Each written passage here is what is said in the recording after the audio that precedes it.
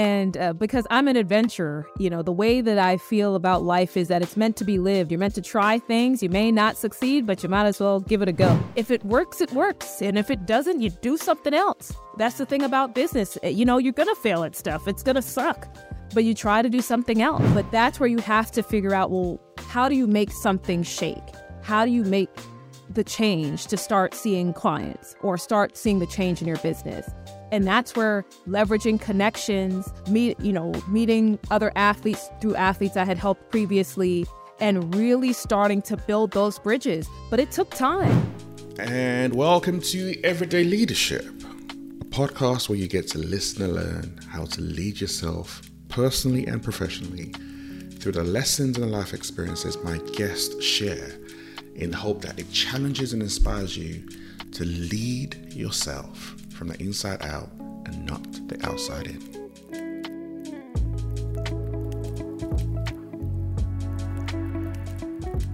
Welcome to another episode of Everyday Leadership. And I'm going to come through with another amazing guest, which I do today.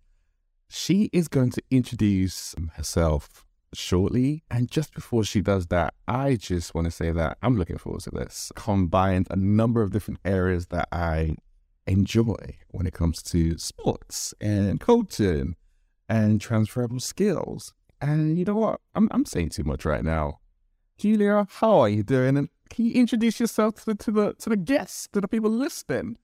Oh, well, first and foremost, thank you so much for having me on the show today. I'm excited to be here. I'm excited for this conversation as well. But to hop right into it, so I am a career and leadership development coach, and I own the company Rock Career Development. And what we focus on is helping athletes and transitioning job seekers to translate their existing skills into high-paying, in-demand careers. So really focusing on that career transition, especially for athletes who may be struggling to find their next career play after sports. So really helping them to understand what their career identity can be afterwards and finding new opportunities. I've been in the career coaching game now unofficially since 2006 and more officially since 2013. And my passion is helping Black and Brown people. Not saying I don't help everyone, but my primary group is helping Black and Brown folks and helping to level the playing field for them. So that's a little bit about me. I guess I'm from Brooklyn, New York. I guess that's the other thing. I'm originally from Brooklyn, New York. I could throw that in there, I guess, Well, you're also a co-author of the book, The Six-Figure Athlete, right? Yes.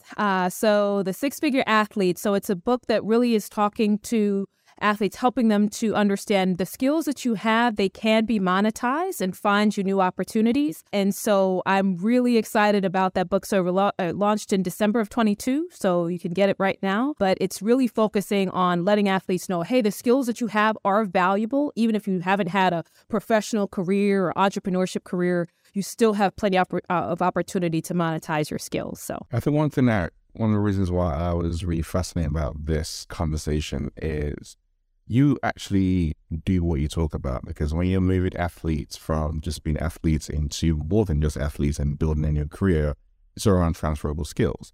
But even you creating this business, it's also transferable skills because you have a background in finance. Yes. So I'm a corepreneur. So I tell people that, I do have a day job and my background is finance and accounting. And so I actually run a division of a company in oil and gas here in Buenos Aires, Argentina.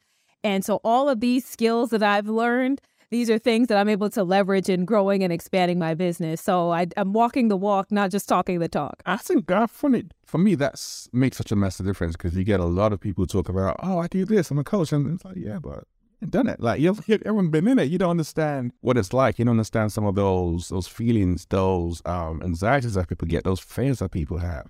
So being able to be in it and be like, actually, I've done it. So some of the questions I'm asking you, I understand what it takes to draw them out of you, but also understand how it helps you to move are super, super important. But just before we lean more into, two questions I always tend to ask. And the first one is, what was a younger you like? And I'm going to go for a 10-year-old version of Julia.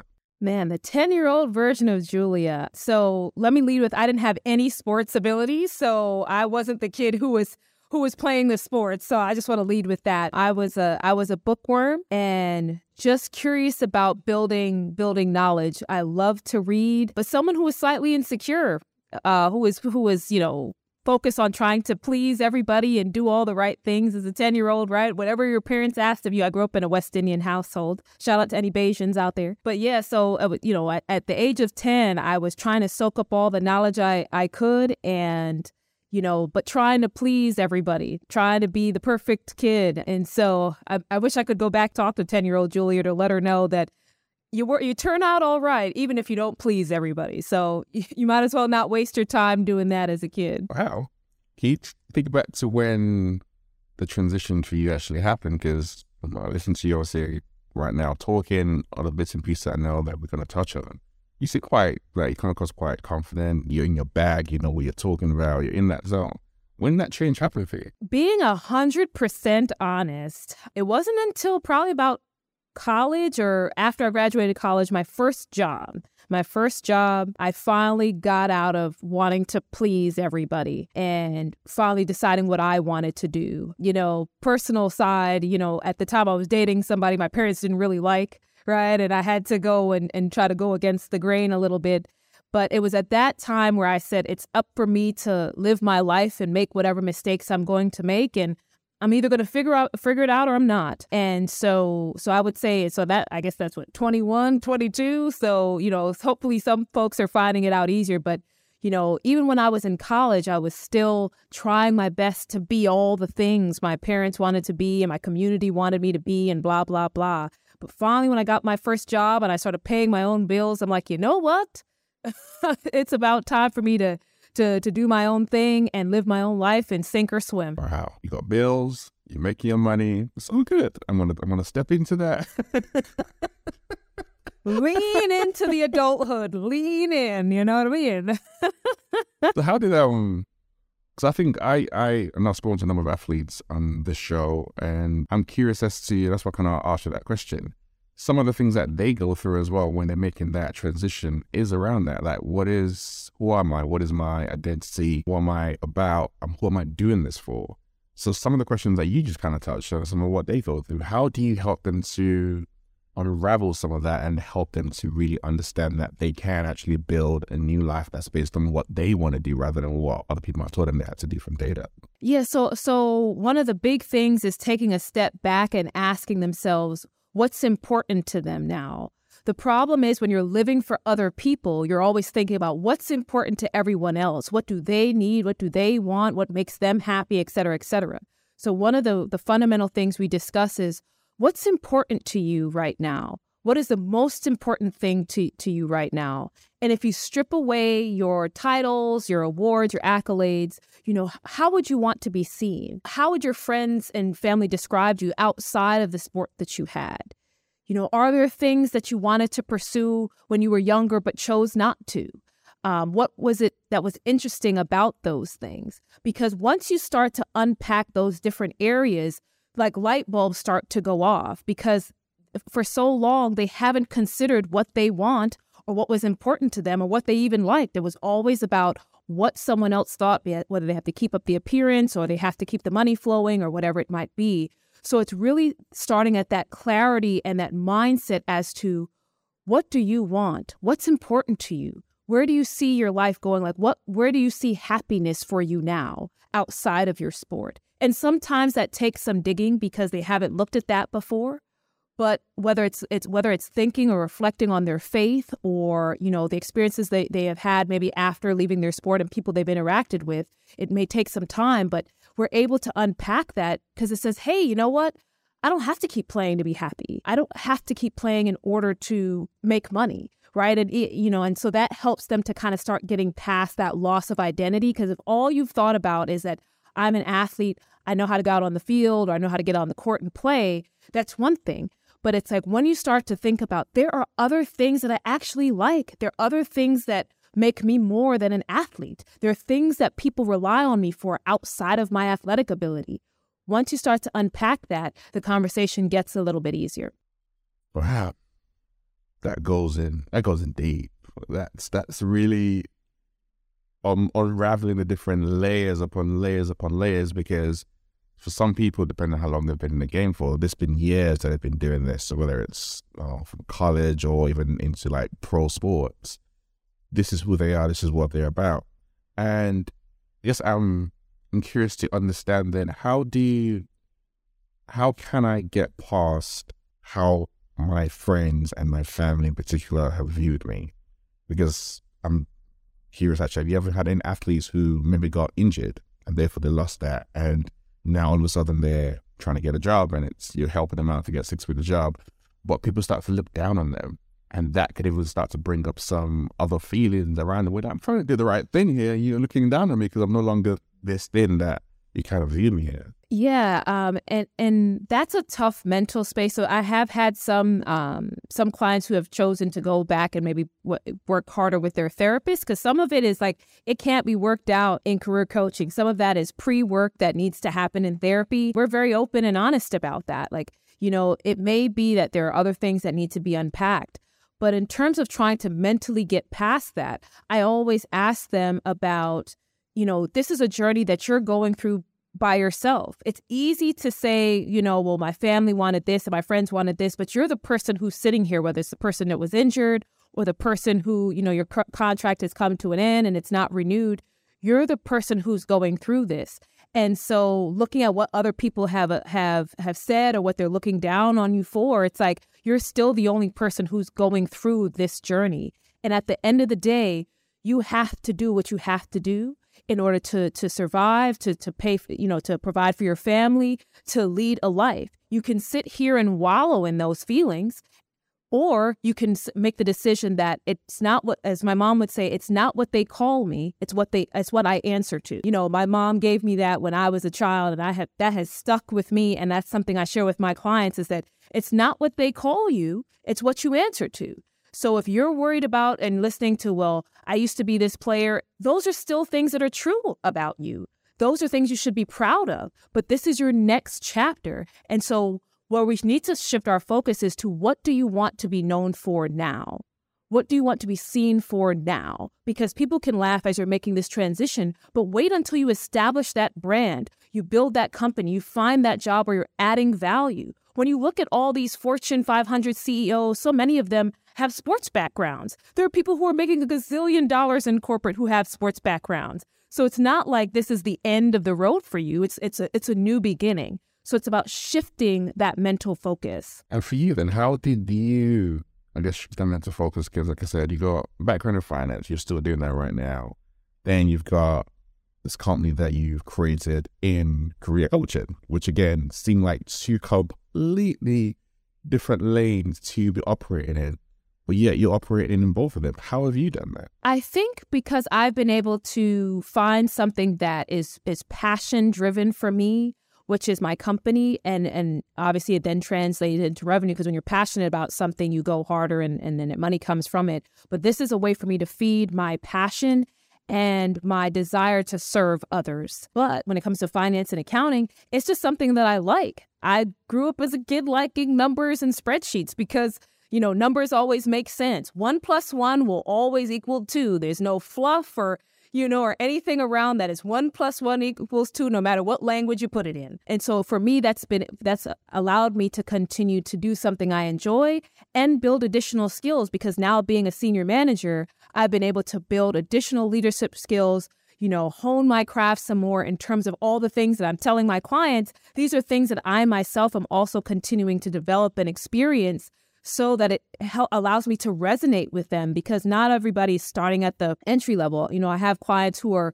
in leadership roles. Perhaps they've been out of sports for a while and they were able to transition into something, but now they're stepping into that next level of leadership and they're not sure how to do that. Being able to share real lived experiences has made a huge difference. So I've been able to keep, my interests and my passions, but then also leverage one to learn from so I can help the other. Do you think it's important when picking a coach to have someone with lived experience, or is it possible to work with someone without lived experience? I think it's a mix, because for me, I don't have a sports background. So it's easy to say, well, Should I have a career coach from sports who's never played sports? But I do think it's important for the person to have a certain level of understanding of where you're coming from. Because if the person is a novice and they don't have any understanding of the field, it's hard for them to speak in a language that relates to you. So even if they don't have a lived experience, it's important for you to vet them to understand, can this person relate to what I have going on? If I say something to them, is it completely foreign? Do they not understand? And do they have a network of people potentially that they can connect me to who are at least in that field, even if they haven't done it? So even if they haven't had a lived experience, there's got to be some tie point or some understanding to make the conversation actually meaningful and helpful. Because if you can't speak to me or relate to me, it's like, where's this coaching relationship going? Because I can't really benefit. I completely agree. So you don't know this as well, but I've got finance background. So finance people unite. So I can completely understand where you're actually coming from and look at it. Actually, it makes sense to have at least something. Now, what's the common ground? That for me is always key. Like when you're meeting clients, is can we get on? Can I challenge you? Can I pull this out of you? And a lot of that, you need someone who has lived everything that you've done, because that's never going to work. But at least had some elements to that speak into that. Because if not, you're going to ask questions from a lens and a view that you just can never really relate to, and it just kind of feels like this is not necessarily working. But that's just down to the person you kind of select, isn't it? Absolutely. And just speaking to my experience now living abroad outside of the U.S., I've talked to some players who have now gone overseas and they're living in a foreign environment and trying to function there. And so I've been able to share even that lived experience. So maybe I haven't played sports overseas, but I know what it's like to start from scratch and maybe not speak the language and trying to find your footing.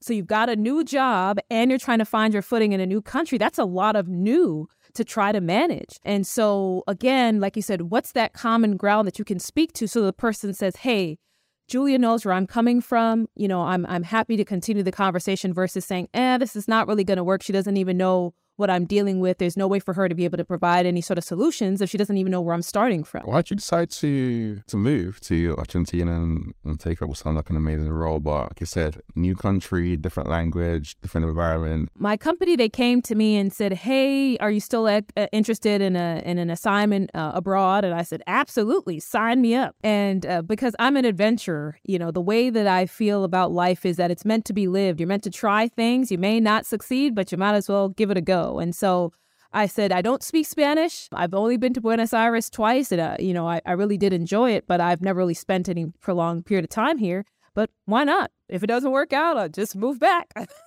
That was kind of the rationale behind the decision. You just gotta try something new. You ever get scared? Because it seems like you're someone who's got that growth mindset down. You can step outside your comfort zone real easy. But do you have instances, occasions where you're like, let me think about that one. Rather than really beat to it, let me just kind of slow that process down a bit. Yeah, I mean, I think with even some business decisions that I may have wanted to make or leaps that I wanted to make, you've got to, when I transitioned to helping athletes in 2021, because I used to coach corporate professionals before I made that leap, it took me some months to make that decision. I was like, should I not? But at some point I had to push through to say, if you're being called to serve a different group of people, you can't live in fear. And that's the same thing with moving. When I first graduated from grad school, my sister, she told me something, because I was like, Dale, I'm afraid. My sister's name is Danielle. I said, I'm afraid of moving to Houston and starting over by myself. And she looked at me and said, you are the strongest person I know. You're going to be fine. And when I get scared, I lean into that. I replay her voice in my head, because you have those moments. So when I wanted to transition in my business and I was just like, should I do it? It's like, you're the strongest person. If it works, it works. And if it doesn't, you do something else. That's the thing about business. You're going to fail at stuff. It's going to suck. But you try to do something else. And even being here, I live in a place where it's like on a continent where I don't know that many people. But you've got to be willing to kind of lean into that fear. And I know that sounds kind of cliche, but otherwise I wouldn't survive, because I'd be afraid all the time. So it's like, you've got to lean into it and say, what's the worst that could happen? What is the absolute worst that could happen? And deal with that piece mentally, because it makes everything a little bit easier, a bit easier. Has the worst that could happen ever happened? Yeah, the worst that could happen did happen. So when I first started helping athletes, there was nobody calling. So it was a hard grind getting the business going again, because it's like I had shifted focus. And it was like you let go of certain revenue streams, because I let go of doing resumes and let go of doing other things. And so the fear of, am I not going to have any clients? What's going to happen? It happened. Real talk. But that's where you have to figure out, well, how do you make something shake? How do you make the change to start seeing clients or start seeing the change in your business? And that's where leveraging connections, meeting other athletes through athletes I had helped previously, and really starting to build those bridges. But it took time. I know a lot of people like to talk about, well, my business is this and I've done all these things. But in real life, you hit a point where clients are not there. The roster is not full, and it's hard. And so I would say that's probably a time when the worst could happen. It did happen. And so I tell people I'm grateful for my 9-to-5 and that opportunity. Too often we preach about either or, but having a 9-to-5 where I had an income was helpful as I was making that transition and things got tight in terms of the client roster. You were able to still provide and take care of things and shift into the business with intention and work my way back up to having a client roster. So is that something that you would recommend to people? Because we live in an interesting time where it's either go on into your business, forget the 9-to-5, or go on into your corporate career and just do that and focus, don't get distracted. And being able to handle both. Like, what's for someone who's done it and who's in it, what do you advise people? So I tell people I'm a 9-to-5 evangelist. The reason is because these people with the entrepreneurship just go all in. They will have you broke without benefits for no reason. If you have a 9-to-5 that allows you the flexibility you need to start to stand up your business, don't get rid of it. Keep your benefits, keep your paycheck, because it helps you to avoid making desperation decisions. Well, people say, well, no, those are the decisions that build character. Listen, when you have to eat and pay the light bill, you're forgetting about character and all those things. You're just making whatever decision you have to keep the lights on. And sometimes that may not be in the best interest of you or your business, and it can have ripple effects down the road for your business's foundation. So I tell people, if you can keep your 9-to-5 and still grow your business, work with that. I know it seems like, oh, that's a lot to do, but it's worth it because, again, you can be intentional about how you grow your business, the direction it takes, without just trying to do things to get from point A to point B and out of desperation. So I'm a 9-to-5 evangelist. Keep those benefits. Keep your paycheck, keep your 401k money.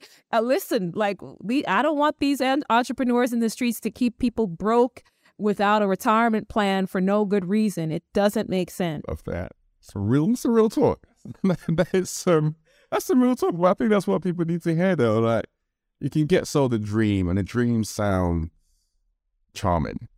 But the reality is, actually, it is not easy. Like, running your own business is not easy, like you kind of talked about. Where you got no one knocking the door, you got bills to pay. Like, what are you going to do then? And there are also a lot of things that you can actually learn and leverage from a 9-to-5 that can then go into your business. So it helps you even from a training ground as well. So love that real talk. And go on. No, I was just going to say, absolutely. I mean, the thing about it is your 9-to-5 is literally, you're being paid to learn. And if people would switch their thinking about it, it's like, oh, this 9-to-5, I hate it, I'm going to do my business. It's like, you're being paid to learn. If you would lean into that, take the training courses, get on the projects, do all again, you're getting a paycheck to learn all the things that you may need to help you form your business. So shift your thinking. People say you're building someone else's dream. No, you're building yours. You're taking the time to learn what you need to build yours when the time comes. But it's about how we think about it. So like I said, I'm going to keep preaching the 9-to-5 gospel as long as there's breath in my body. One point you made earlier on is you made the decision to focus solely on athletes because you knew that was your calling. How did you know that was your calling?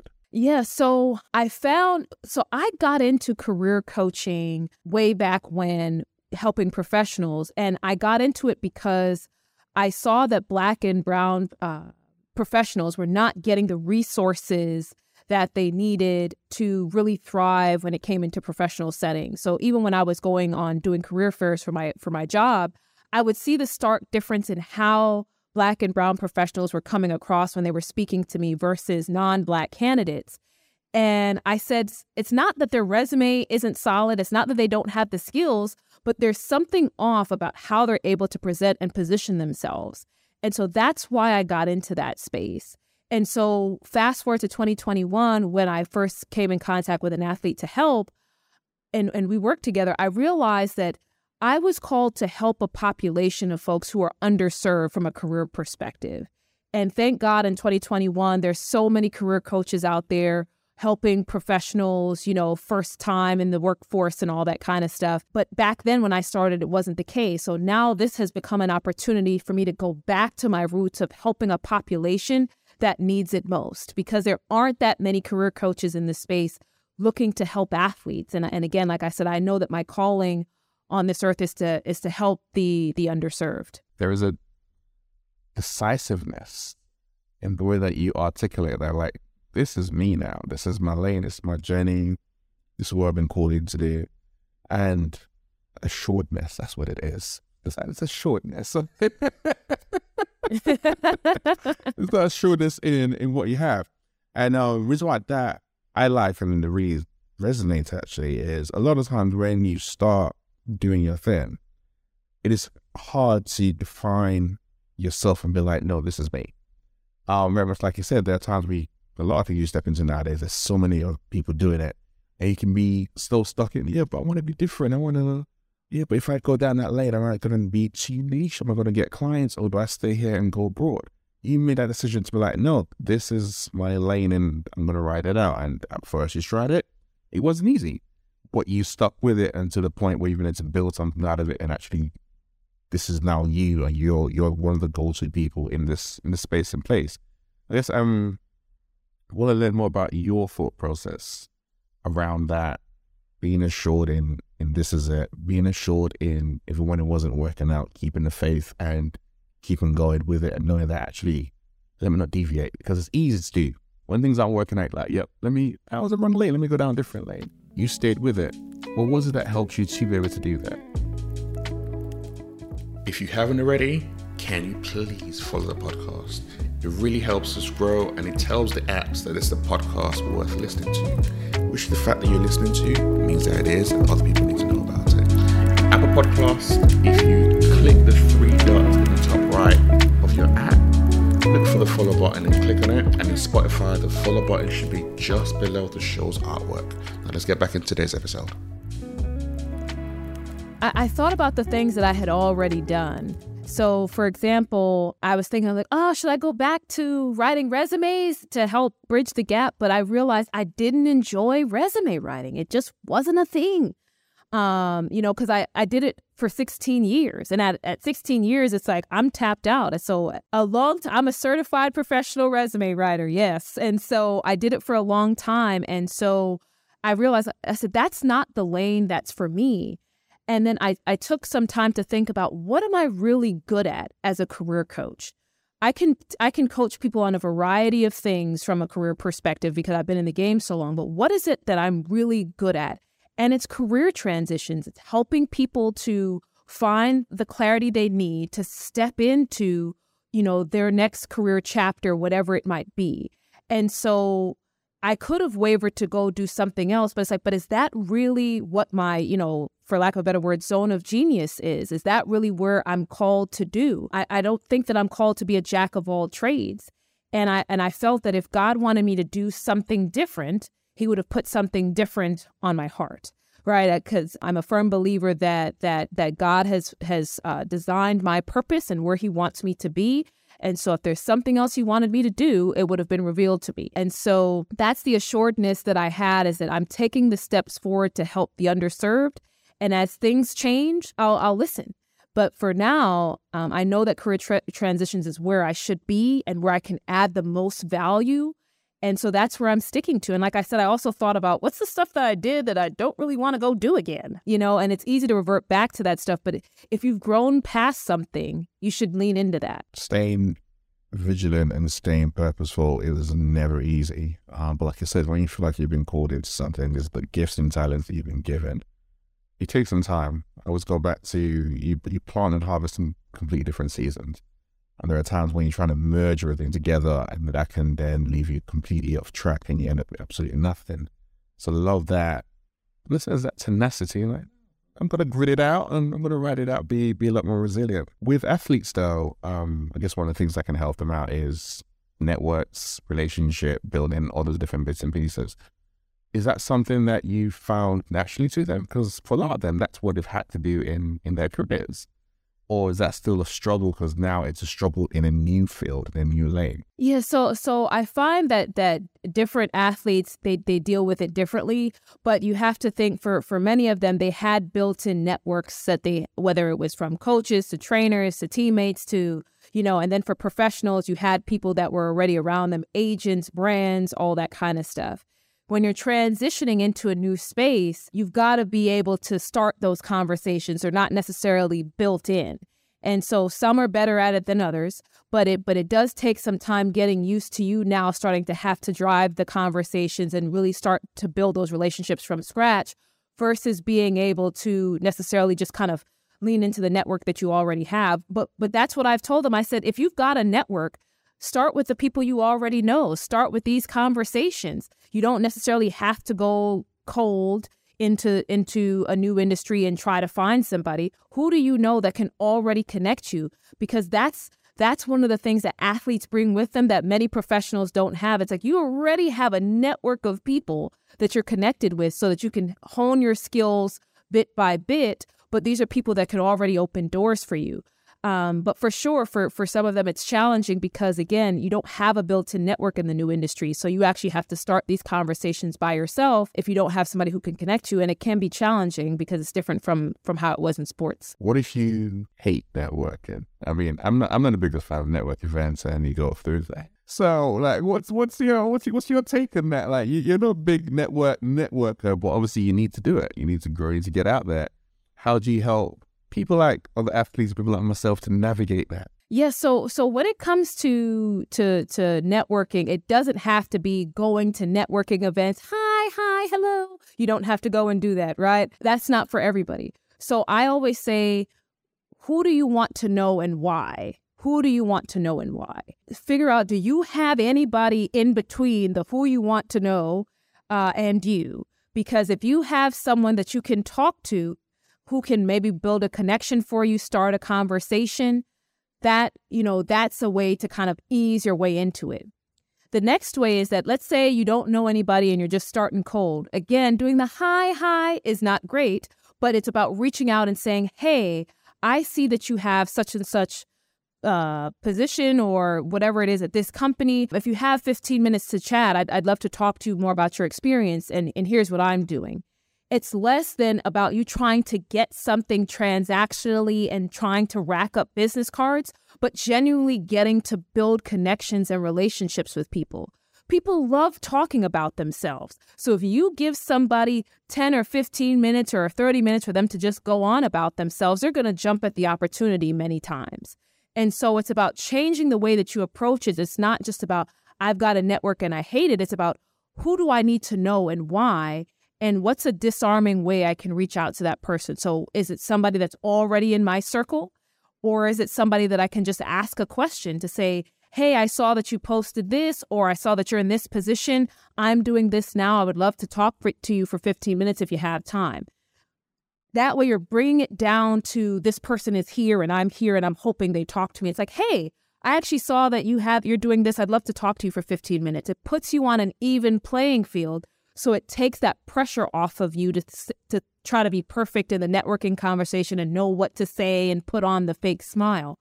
So again, I've talked a lot about mindset shifts, but that's really a critical way to do it. I got in there, I've built, cultivated, developed the network. And to your point, now you need to utilize those relationships that you have, those networks that you have. But then some people be like, yeah, but I don't want to reach out to that person in case they say no. So whether it's pride, whether it's ego, whatever it is, it's like there's now that push that you need to go through to tap into that network. Is that something that you've ever felt and had to navigate, or something that some of your clients have to deal with as well, to leverage a network properly? Yeah, so this is where tough love for myself and to my clients has come in. It's like, well, I don't really want to. Okay, well, how bad do you want it then? It's just that simple. So you can sit there and be like, I don't want to reach out. I don't know what they're going to say. The worst they can say is no, and you're no worse off. So that's where I give the tough love, because you can read all the assessments and do all the questionnaires online about your networking style. But at a certain point, you have to say the success and the goals that I have are bigger than my fear, are bigger than my pride, are bigger than my ego. And so that's where you have to tell yourself, I'm going to reach out whether I like it or not, because this is too important. And so I check my clients all the time. How bad do you want it? If you don't want it, that's fine. But if you want it, you've got to be willing to take that step. And the same thing has happened to me when I've made connections online. LinkedIn is one of my favorite platforms. And I've kind of hesitated, should I reach out? I don't know what they'll say. But I decide to reach out. And it's like, I want to make this connection. It's important for me and my growth and for my business development. Sometimes they don't respond. That's okay. Other times they do. But that's the thing about your goals. You can't tiptoe around your goals. You can't let pride or fear hold you back from your goals, because you're going to look back when you're 60 or 70 and say, man, I wish I had just done it. Why wait till you get there? Do it now. So what are your goals then? I'm curious. Man, so besides having a farm in Barbados, where my parents live, so that's the retirement plan. That's a retirement plan. But my goal is to build an agency that employs a number of different career coaches who are specializing in the career transition space, because I think that needs more focus, because people are stuck without transitioning for a number of different reasons, whether it's fear or something else. And so I want, and kind of like, I call it my little army of people to help in the career transition space, with that being our niche focus. And my goal is to expand my speaking, whether it's through corporations, universities, because this message of setting yourself up for success when it comes to your career and making the right transition, it's too important to have fade into the background, because with all the layoff talk and all these other things, there's so much anxiety out there that people are having about their careers and staying stuck in careers that they don't enjoy, that they no longer feel valued in. And that fear mongering is keeping people in toxic places. And so leveraging my voice to speak to broader groups and organizations is another goal of mine, to help, like I said, evangelize the message. You think it's smart to stay in those spaces right now with so much anxiety in society? Or do you think it actually, maybe it might be time for you to utilize the space to move on? Because some people are thinking, well, there are no jobs out there. Some people are getting laid off. Obviously, it's a lot harder.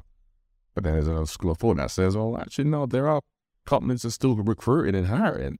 So which one are you leaning to? So because I do the research, I'm leaning into the side that says you can still transition, and this is a space to stay in. There's so much fear mongering with the cherry picked stats that are out there. And sure, there are plenty of places that are laying off. There are plenty of tech companies and Armageddon, right? But when you look at the research, there are plenty of other job roles that are growing. There are plenty of other opportunities and industries that are growing. And so if you have a different interest, and there's still other tech companies that may be hiring besides the ones that are letting people go. So there's getting outside of the cherry pick stats. It's like there's still a wealth of opportunity. And again, this is a cycle. Anybody who's been in business knows that there is a cycle. Everyone's not to be laying off in perpetuity. So if you wait until things rebound, you may be sitting here longer than you should be. This is the time for you to groom yourself, to understand what you want, and then see where the opportunity may be for you. So I'm leaning in. I'm still very bullish as we talk in like the stock market. I'm still bullish on the job market, because there's a lot of opportunity out there for folks to tap into, but they've just got to get the clarity first and have the right strategy. You talked about sort of things that limit our success. which I want to kind of double click on. What are some of those things that you've seen, especially as a Black person navigating the corporate space? Well, I think there's two sides to it that I've seen personally, not just in talking to clients, but in my own career and the careers of those that I've worked with. There's pieces of it that's self-inflicted. Some of it I've seen is that there's the mindset of, I'm just coming to work. I don't need these people to be my friends. I don't care. These people are too nosy. They're all in my business. And many times, unconsciously ostracizing ourselves from the organization, whether it's, for whatever the reason is, it's the fact is if you're not seen as a team player, you're not participating, or people don't see you as part of the organization, as part of the team, it's harder for you to ascend through the ranks. Right or wrong, it's just the facts when it comes to the career progression in corporate America specifically. Also, if sometimes when it comes to mentorship, there's a piece that's on the organization, but sometimes I've spoken with folks and it's like, well, have you reached out to this person? Have you sought people who are, higher up in the organization who may have some of the skills that you could learn from? Many times people haven't. And so it's about, how do you see your career? Is it just a job for you? Or do you truly see yourself growing and thriving and seeking to achieve to a certain level? So that's one thing that I've seen. But then if you flip it on the corporation side, or kind of on the corporate America side, there's a lot of institutionalized things that limit our career success. One is just the very lack of opportunity for Black and brown folks at the most senior levels of leadership, right? People promote who look like them, who speak like them, who are their friends, right? And so many times the people who look like me don't get those opportunities. It's also access to resources and mentors and sponsors, right? Many times folks are brought in, Black and brown folks are brought into organizations, but no one's reaching out to them to understand how things are going for them, making sure that they have the right navigation, onboarding, they know how to work in the group. Whereas I know that white counterparts, they have people from their school reaching out. They have people from their dad's friend played golf with them 20 years ago, and that person's reaching out. So it's a different kind of built-in network that many other ethnic groups may have that I've seen for Black and brown folks that they don't experience. And then I've also seen that many times we're held to such a high bar for whether it's promotions or raises or the expectations. And, I've had to fight for Black employees in performance assessment meetings because they were being judged on a different scale than someone who had the same performance. And I'm like, wait a minute. I'm like, they should be at the same place. Why is he being pushed down lower? So these are true things that I've seen from a corporation perspective that can limit our success. So it's I'm not going to put it all on corporate. I'm not going to put it all on the individual, but there's two sides to what's limiting our success. So in those instances then, when you got the system that's doing this then, and then you now got the individual on the other side of things where we can also live in ourselves, which one do you work on? Do you focus on, obviously, what you can control, which is the individual? But then if that's the case, you're leading into a system that says, well, you're only ever going to get this far in theory, just based on general. Obviously, there's some people who make all the way to the top, but very generally speaking, isn't that quite like disheartening? And that's why people be like, actually, no, it just makes perfect sense for me just to work for myself rather than operate in the 9-to-5 world. This podcast is sponsored by Mindset Shift, a leadership development company focused on helping you lead from the inside out, not from the outside in. We work one-on-one with senior leaders in organizations. We work directly with HR and other parts of organizations to help you create an authentic culture where your words and your values and your actions all align. We help you to navigate the complexity and the chaos that we all experience day in and day out. And we have a couple of openings for the one-to-one coaching this year. If that's something that you're interested in, if you want to work with a coach who can help you navigate this year to ensure that you're intentional to take your leadership skills personally and professionally to the next level, send me an email at hello@mindsetshift.co.uk or just go to the website www.mindsetshift.co.uk. Now let's get back into today's episode. So the way that I'll answer that question is, it's like how I tell people it's the corporate dope game. You've got to navigate the corporate dope game.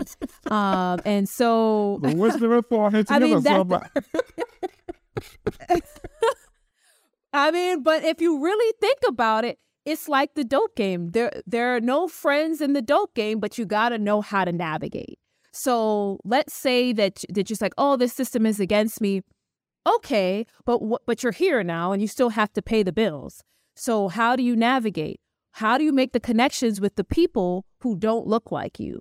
How do you make sure that you're building the relationships out? Many of the people that have advocated for me in my corporate career for me to get the positions I've had have not been Black people, right? It hasn't been Black people. So the question is, how do you find people who are willing to advocate on your behalf? Are there organizations out there? Because not all organizations are bad.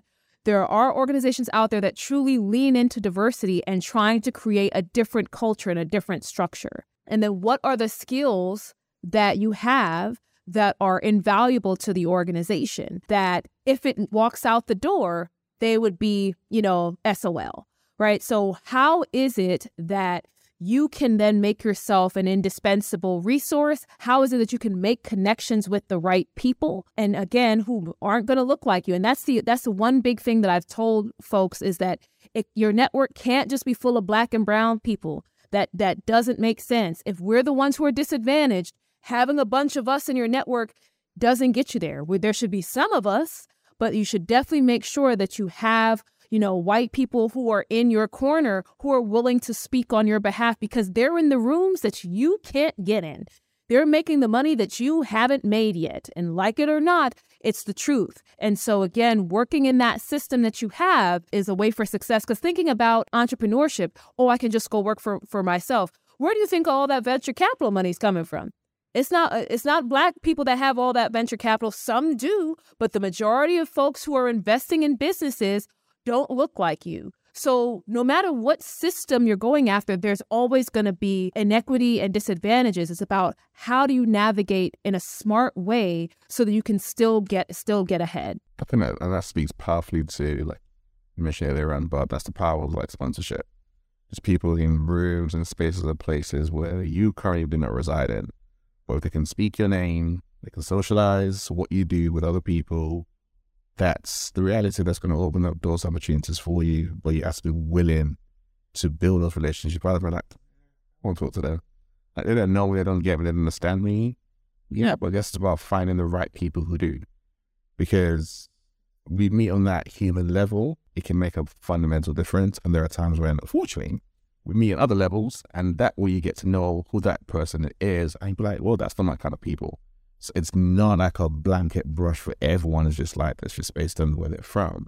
But it's about being smart and, like you say, playing the game. You have to know how to play the game. You have to know how to play the game. And there's so many people who want to try to make all of this happen during that, that work hour. Like, if I just do my job, I'm going to do well, and they just have to recognize me for my work. No, they don't. They don't have to. That's their company. They don't have to recognize a damn thing. So, like it or not, they don't have to. How else can you supplement that? So that's where I talk about whether it's going to the after work events or going to the special meetings, getting on the special projects and so forth, because those are when conversations are happening and deals are made and so forth, not just in your base 9 to 5 hours. I will say that there are opportunities that I have gotten, and I know for a fact that because I went to a specific event and met with some of the senior managers, and I stayed and I chatted with everybody, and that's how people knew my name. They knew my work, but they didn't really know me. They hadn't met me. And so they met me in person. They saw how inquisitive I was. They saw what I knew. That was enough for them to be willing to speak up on my behalf. And I know that people say, well, that's just playing politics and that's just whatever the case is. But when it comes to working in capitalism as a whole, politics is always going to be a part of it. If you think that you're not going to have to play politics at some point in order to achieve your goal, no matter what small scale of politics it is, that's just you being naive. And I hate to be that raw and real with people, but when you live in the real world, we can't all just sing kumbaya. There may be some need for you to navigate and play politics a little bit while still not losing yourself. I've never gone and tried to be inauthentic and be a different version of myself, but I have been willing to have conversations, stay in and go to dinner, stay to go to happy hour, and build relationships. How do you make it intact? I forgot what the full quote is that someone said. But they're talking about the fact that you don't have to sacrifice your authenticity to be able to do everything that you kind of talked about. And if you're going to make it, make sure you make it intact. How do you do that? Because that's one of the hardest things for people to do. Because like you said, it's like, oh, if I do this, I feel like I'm playing politics. If I do this, I feel like there's what's the right word to use? There is an there's a baggage and a burden that comes with me having to do all these different bits and pieces. And when I do that, I don't feel like I'm being authentic. When I do that, I don't feel like I'm being real. So how do I say this? I think that the term of being real has been kind of pushed to an extreme, right? Because you don't have to be, like, you can still be yourself without saying all the things that are in your head, right? You can still be yourself. You can still have a professional conversation. You can still connect with somebody and make a deal happen and be authentic. You don't have to say all the things that are in the back of your head to say, well, I just got to keep it real. I just got to keep it 100. It's like, well, this is a business transaction, or you're in a workplace. Not everything that you may have in your head or how you act outside is for the workplace. And so I think it's important for everyone to think about, what does authentic actually mean? Being authentic means that you're being true to yourself. But again, who you are may be multifaceted. We're not, you don't just have one dimension. So I think it's about, what does authenticity mean to me? Not to what society thinks about or anyone else. What does authenticity mean to me? What are my values? What are things that are important to me? When you start to think about that, it's less about, okay, just keeping it real and keeping it 100. It's more about, how am I coming across as myself? And so when I think about the meetings that I've been to and the after hours that I've been to, I'm still myself. I'm able to talk about my background. I'm able to talk about the things that excite me, the things that are important to me, how I'm doing in my career. I'm still speaking about all of those things, but I'm still there having organic conversations with the people who are making the business decisions. So I think it's important for us to get out of the one-track mind of what authenticity and keeping it real means, because again, not everything that's outside needs to be in the workplace, right? So it's, what does authenticity actually mean to you? So Julia came with a good word today. Like, I feel like I'm in church, like, just taking one and just pass the collection plate, collecting the tithes. Amen. Now, I think it's I love the way that you keep it real. I love the approach that you kind of have, because I think it is very easy to lead into wanting to have a very idealistic view of the world. But the reality is, especially when you're operating in the West, that's not how things work. And you need to understand the lay of the land and therefore adapt to it. But like you said, you can adapt to it in a way that you don't lose yourself. It's just different parts of yourself that you need to pull out at different instances and different times. She'll be able to help you to get you to where you want to get to.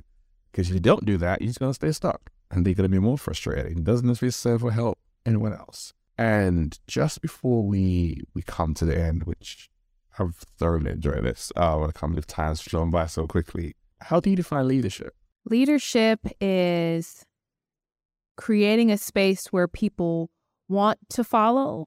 They're not commanded to do so. So when I think about the best leaders that I have worked with and worked for, there was something about how they were able to inspire our teams and be vulnerable with us and communicate certain messages that we wanted to do what they were asking of us. And, contrary to popular belief, you're not a leader if people don't want to follow you. And so, they created a space where it's like, hey, I'm willing to do what this person is asking of us because I believe in their vision, or I believe in the message that they're sharing, or they're inspiring or motivating me to want to do better, to do something different. And so the person never had to command us to do anything, or the individuals, they never had to command us to do this or force us to do anything. The fact is we just wanted to because we believed in what they said and we believed in their direction. So that's true leadership. And where can people find out more about you, about the work that you do? I know you work with athletes, but there's still a lot of other content that you kind of put out there that people can definitely get involved in and they would enjoy. So where can people find more about you? Absolutely. Thank you. So they can actually find me on the web. My website is rockcareer.com. They can also follow me on my personal side at the Julia Rock on Twitter, Instagram, and Facebook, and then follow my company at Rock Career on Twitter, Instagram, and Facebook. So they can reach me on any of those channels, and I'd be happy to talk to them. All that information will be available in the show notes. And without forgetting, like Julia said, like this message is to get more and more out there. So look her up. Book her for some speaking engagements. If you want some real talk in your organization, someone is just going to be very, very straight with it. Hello, Julia, because you know what you're going to get. You've heard some of it right now, and you know that's what you need. People need that reality dose. They don't need the sugarcoat. No, let's just keep it real. So I really appreciate you coming through. Really appreciate all the gems that you kind of dropped. And I'm going to enjoy listening back to this episode, and I'm sure the listeners are as well. So appreciate you, Julia. Thank you so much again for having me. This was such a pleasure to be here. Thank you. This is Everyday Leadership. We'll see you next week. While you're still recovering from that amazing conversation, let me give you a quick preview of what we got coming up next week. Make sure you subscribe so you don't miss out. Who is Michelle Raymond? Yes, the enigma that feels like she does everything, but yet doesn't do as much as people think that she does. So I started off, let's start with what I love. I am firstly a mother and a wife. That's the first thing. And apart from all those goodness, I'm also, my background in HR. So that's what I'm known for. Even though I don't really do HR anymore, I'm still known for HR. And I've been in that field for over 20 years, so I can understand why it's still following me around. But I have definitely transitioned into leadership and leadership diversity and inclusion. That's my bag. That's what I do. That's what I love. And apart from obviously running programs,